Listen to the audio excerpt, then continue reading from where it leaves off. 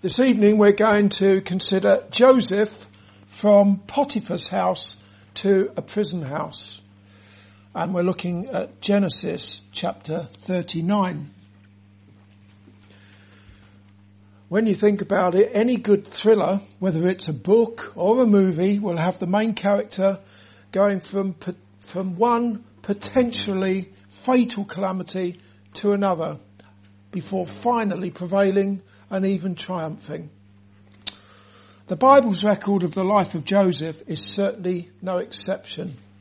We've already seen in chapter 37 that 17-year-old Joseph, who was loved by his father Jacob more than all his children, was sent on his own by his father on a journey of about 50 miles from Hebron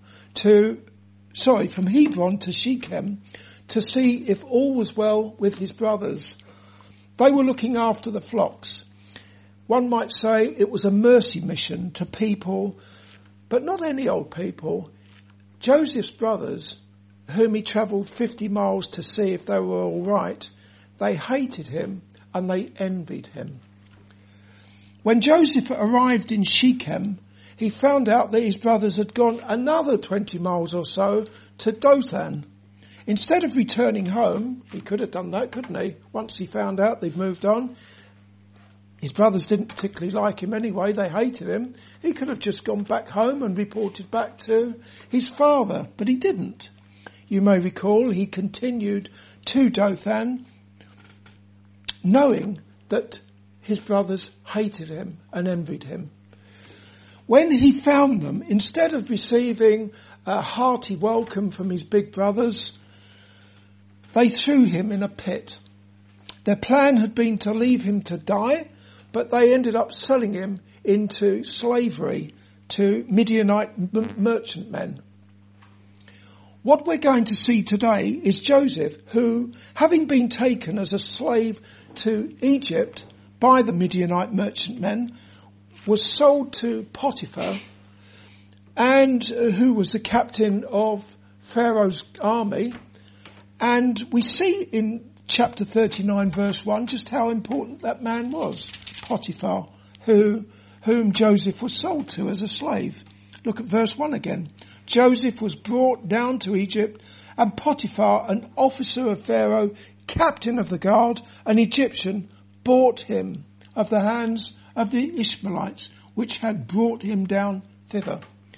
Joseph became the property of Potiphar.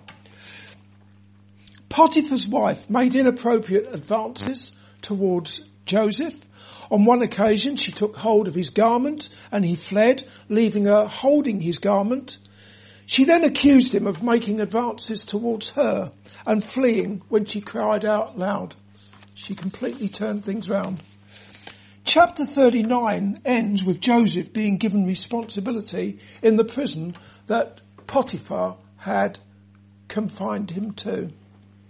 Without giving away too many spoilers this evening, the aforementioned events were all part of an ongoing story of intrigue and suspense that would ultimately end with the exaltation of Joseph and him becoming a deliverer during a time of famine, and it points to the most amazing series of events ever. The incarnate Son of God going on a mercy mission into this dark world of sin to people who hated him. And he endured the hostility and the opposition of sinners, enduring the cross, despising the shame for the joy that was set before him, and is now seated at the right hand of the throne of God, having brought deliverance from sin to all who would ever trust in him. But you can see, and we'll continue to see, just how much the story of Joseph points us to the Lord Jesus Christ. First of all, we can look at Joseph's relationship with his master, Potiphar. Look at verse 2 again. And the Lord was with Joseph, and he was a prosperous man, and he was in the house of his master, the Egyptian. Potiphar was a man who had authority as a high-ranking military officer, and Joseph was his slave, having been sold to him by Ishmaelites or Midianite merchantmen. In a sense, Joseph's life was quite literally in the hands of his master, who owned him. Even so, live or die, Joseph was in an infinitely more desirable position than his master. Why would that be? Why was Joseph, the slave, in a better position, ultimately, better position than his master, an important army officer under Pharaoh? Well, he was, in that the Lord was with him, despite him living as a slave in a strange land, far away from his doting father. We read nothing about the Lord being with Potiphar, whom we can assume was a heathen or a pagan. So, who of those two men was blessed? It was the one whom the Lord was with. It was Joseph. All too often we're inclined to measure God's favour by the possessions that we have and the positions that we hold. In time to come, Joseph would, according to God's purpose, rise up to a high position and no doubt accumulate earthly riches. But, as can be seen in verse 2, even as a slave, he already had everything, in that the Lord was with him.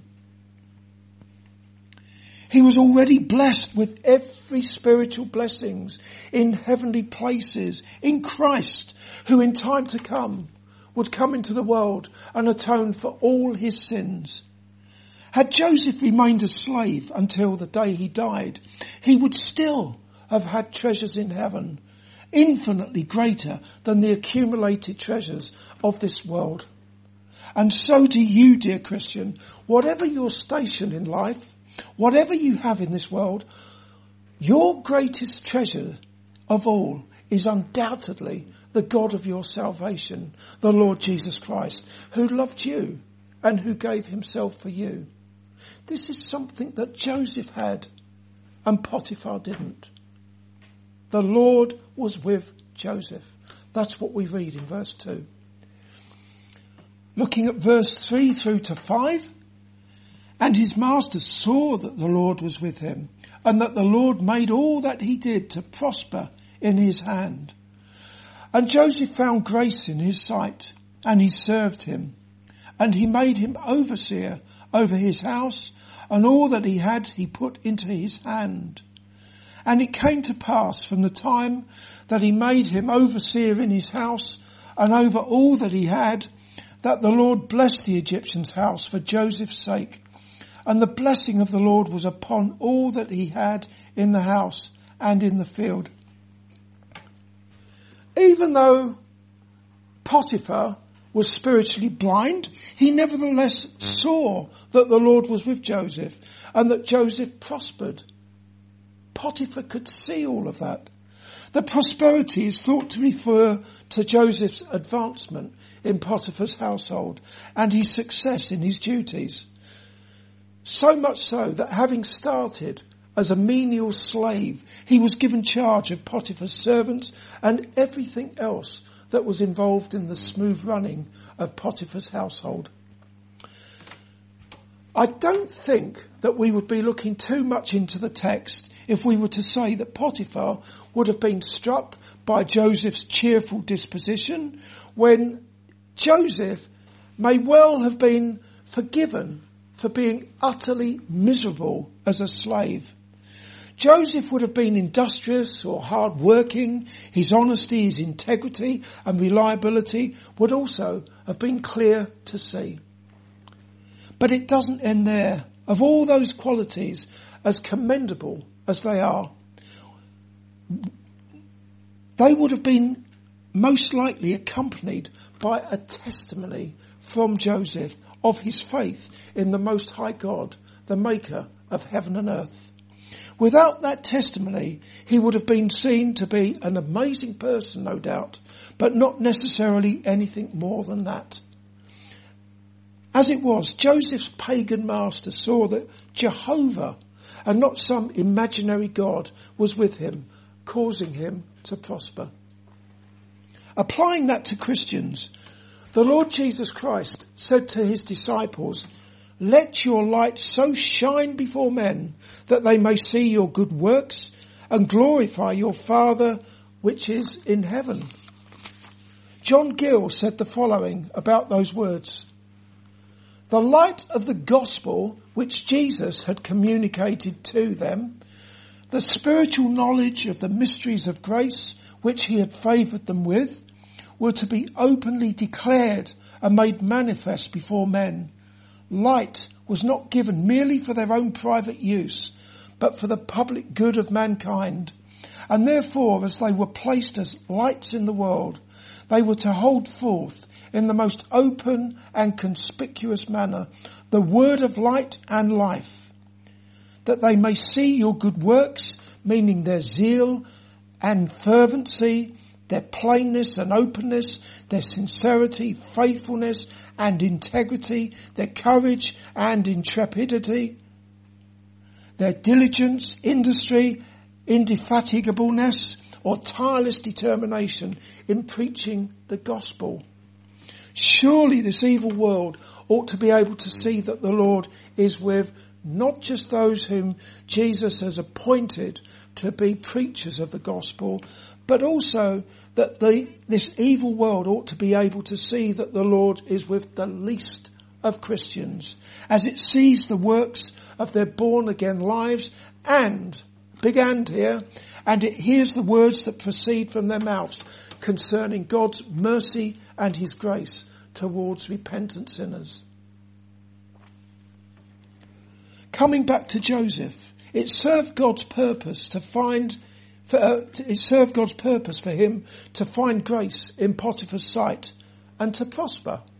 However, as we shall see in later chapters, Joseph's life continued to be a roller coaster ride of ups and downs, coming to an end with him reaching the dizzy heights of being even higher than Potiphar in importance in Egypt, second only to Pharaoh.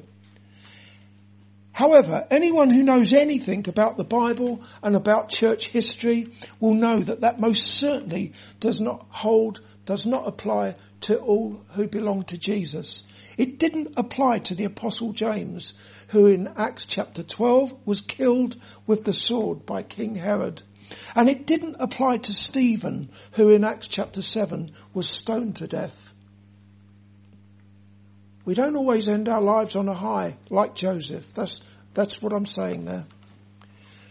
What really matters for all of you is that you show repentance towards God and that you're trusting in the Lord Jesus Christ as your Saviour from sin. And whilst you abide in the flesh, in a world that is not your home, a world in which you are a stranger and a pilgrim, the Lord is with you. That's what really matters. The Lord is with you, and he is leading you in the paths of righteousness for his name's sake and for his glory. If that's you, then you have a certain hope that when you die, whether it be high up or low down on that roller coaster, either way, you will go to be with Jesus in heavenly glory. Secondly, we can look at Joseph's relationship with Potiphar's wife. Look at verse 7. "And it came to pass after these things that his master's wife cast her eyes upon Joseph, and she said, 'Lie with me.' When Eve was tempted by the serpent, instead of resisting in some way, she was deceived. She was deceived by the serpent. And then when she saw the forbidden fruit, she was tempted again. She lusted after that fruit, and sure enough, she ate it. Likewise, when King David was on the roof of his palace, he saw a beautiful woman named Bathsheba washing herself, at which point he would have done well to look the other way, but he didn't. He took her, he lay with her, and she conceived. What followed was that David arranged for Bathsheba's husband Uriah to be killed in battle But that wasn't the end of the matter, was it? Far from it. David was beset with various tragedies. For example, the Lord struck the child that Uriah's wife bore unto David. It was very sick, and despite David's prayers and his fasting, the child died. When David cried out to God concerning his adultery and his murder of Bathsheba's husband, he said, "Against thee, thee only have I sinned, and done this evil in thy sight." This is what David cried out to God. Against thee, thee only have I sinned, and done this evil in thy sight. As for Joseph, he didn't have to pray, "Against thee, thee only have I sinned, and done this evil in thy sight." At least not with regards to committing adultery with his master's wife. May have been other occasions when he did have to pray such words, but certainly not in the case of Potiphar's wife. Temptation came Joseph's way repeatedly as day by day she sought to seduce him, saying, "Lie with me." I don't imagine that Joseph would have been able to complain to his master Potiphar about the advances of his lustful wife. However, Joseph did speak to Potiphar's wife. Look what he said in verse 9. "There is none greater in this house than I, neither have he kept back anything from me but thee, because thou art his wife. How then can I do this great wickedness and sin against God?" Therefore Joseph told her that Potiphar had entrusted him with everything in his house, apart from his wife. How could he betray that trust? Also, not only would Joseph have sinned against Potiphar had he lain with her, most of all, he would have sinned against God, who had sanctified the marriage union between a man and his wife. Finally, on a day when they were alone in the house, she grabbed hold of his garment, once again saying, "Lie with me." Joseph fled, leaving his master's amorous wife holding his garment. The Bible commentator John Gill said, "He left his garment in her hand and fled and got him out. It was his outward loose garment she laid hold on, out of which he slipped himself, and so got clear of her and ran away and got out of the house as fast as he could. This he did because he would not struggle with his mistress for his garment, which no doubt by his strength he could have got from her." I've underlined the next bit because I think this is highly relevant. And although Gill mentions it, most of the commentators don't seem to mention this. "And partly lest he should by handling of her have carnal desires excited in him, and so be overcome with her temptation." I think that's relevant, that. He was a young man. Dear Christian, when you are faced with temptation to sin against God, which I'm sure you are to draw on the enabling grace of the Lord Jesus Christ, who saved you from the penalty of sin when he sacrificially laid down his life for you at the cross. And then Jesus rose from the dead triumphantly on the third day. Therefore, look not to yourself to overcome temptation to sin when the fiery darts of Satan and this world of which Satan is prince assail you. If you look to yourself to flee from temptation in your own strength, what's going to happen? I think you know the answer to that. I know the answer to that. We all do.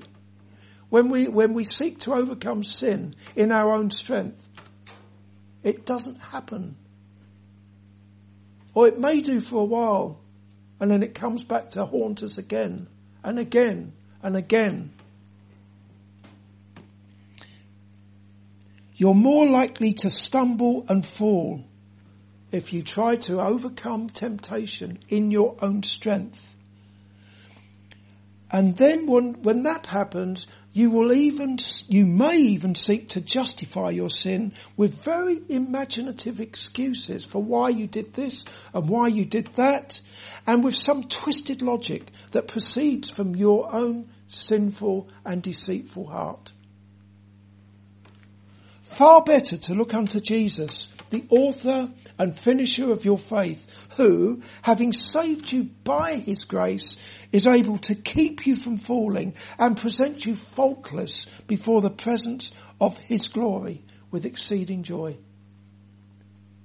Not your strength, but the grace of the Lord Jesus Christ. Thirdly, Joseph's relationship with a jailer. Potiphar's scorned wife accused Joseph of having made obscene advances towards her, and Potiphar had him thrown in prison. It's astonishing that Joseph did not lose his life, don't you think so? Again, Potiphar was an important man, a military man, and Joseph was his slave. Even though he had charge of the household, he was nevertheless Potiphar's property. And Potiphar's wife made those allegations, false allegations against Joseph. When I read that, I think Joseph could have so easily lost his life. It's been suggested that Potiphar spared his life because he didn't really believe his wife's story. It doesn't really say that, does it? Maybe there's some truth in that. It doesn't say it. However, we are specifically told in verse 19 that when Potiphar heard the words of his wife, his wrath was kindled.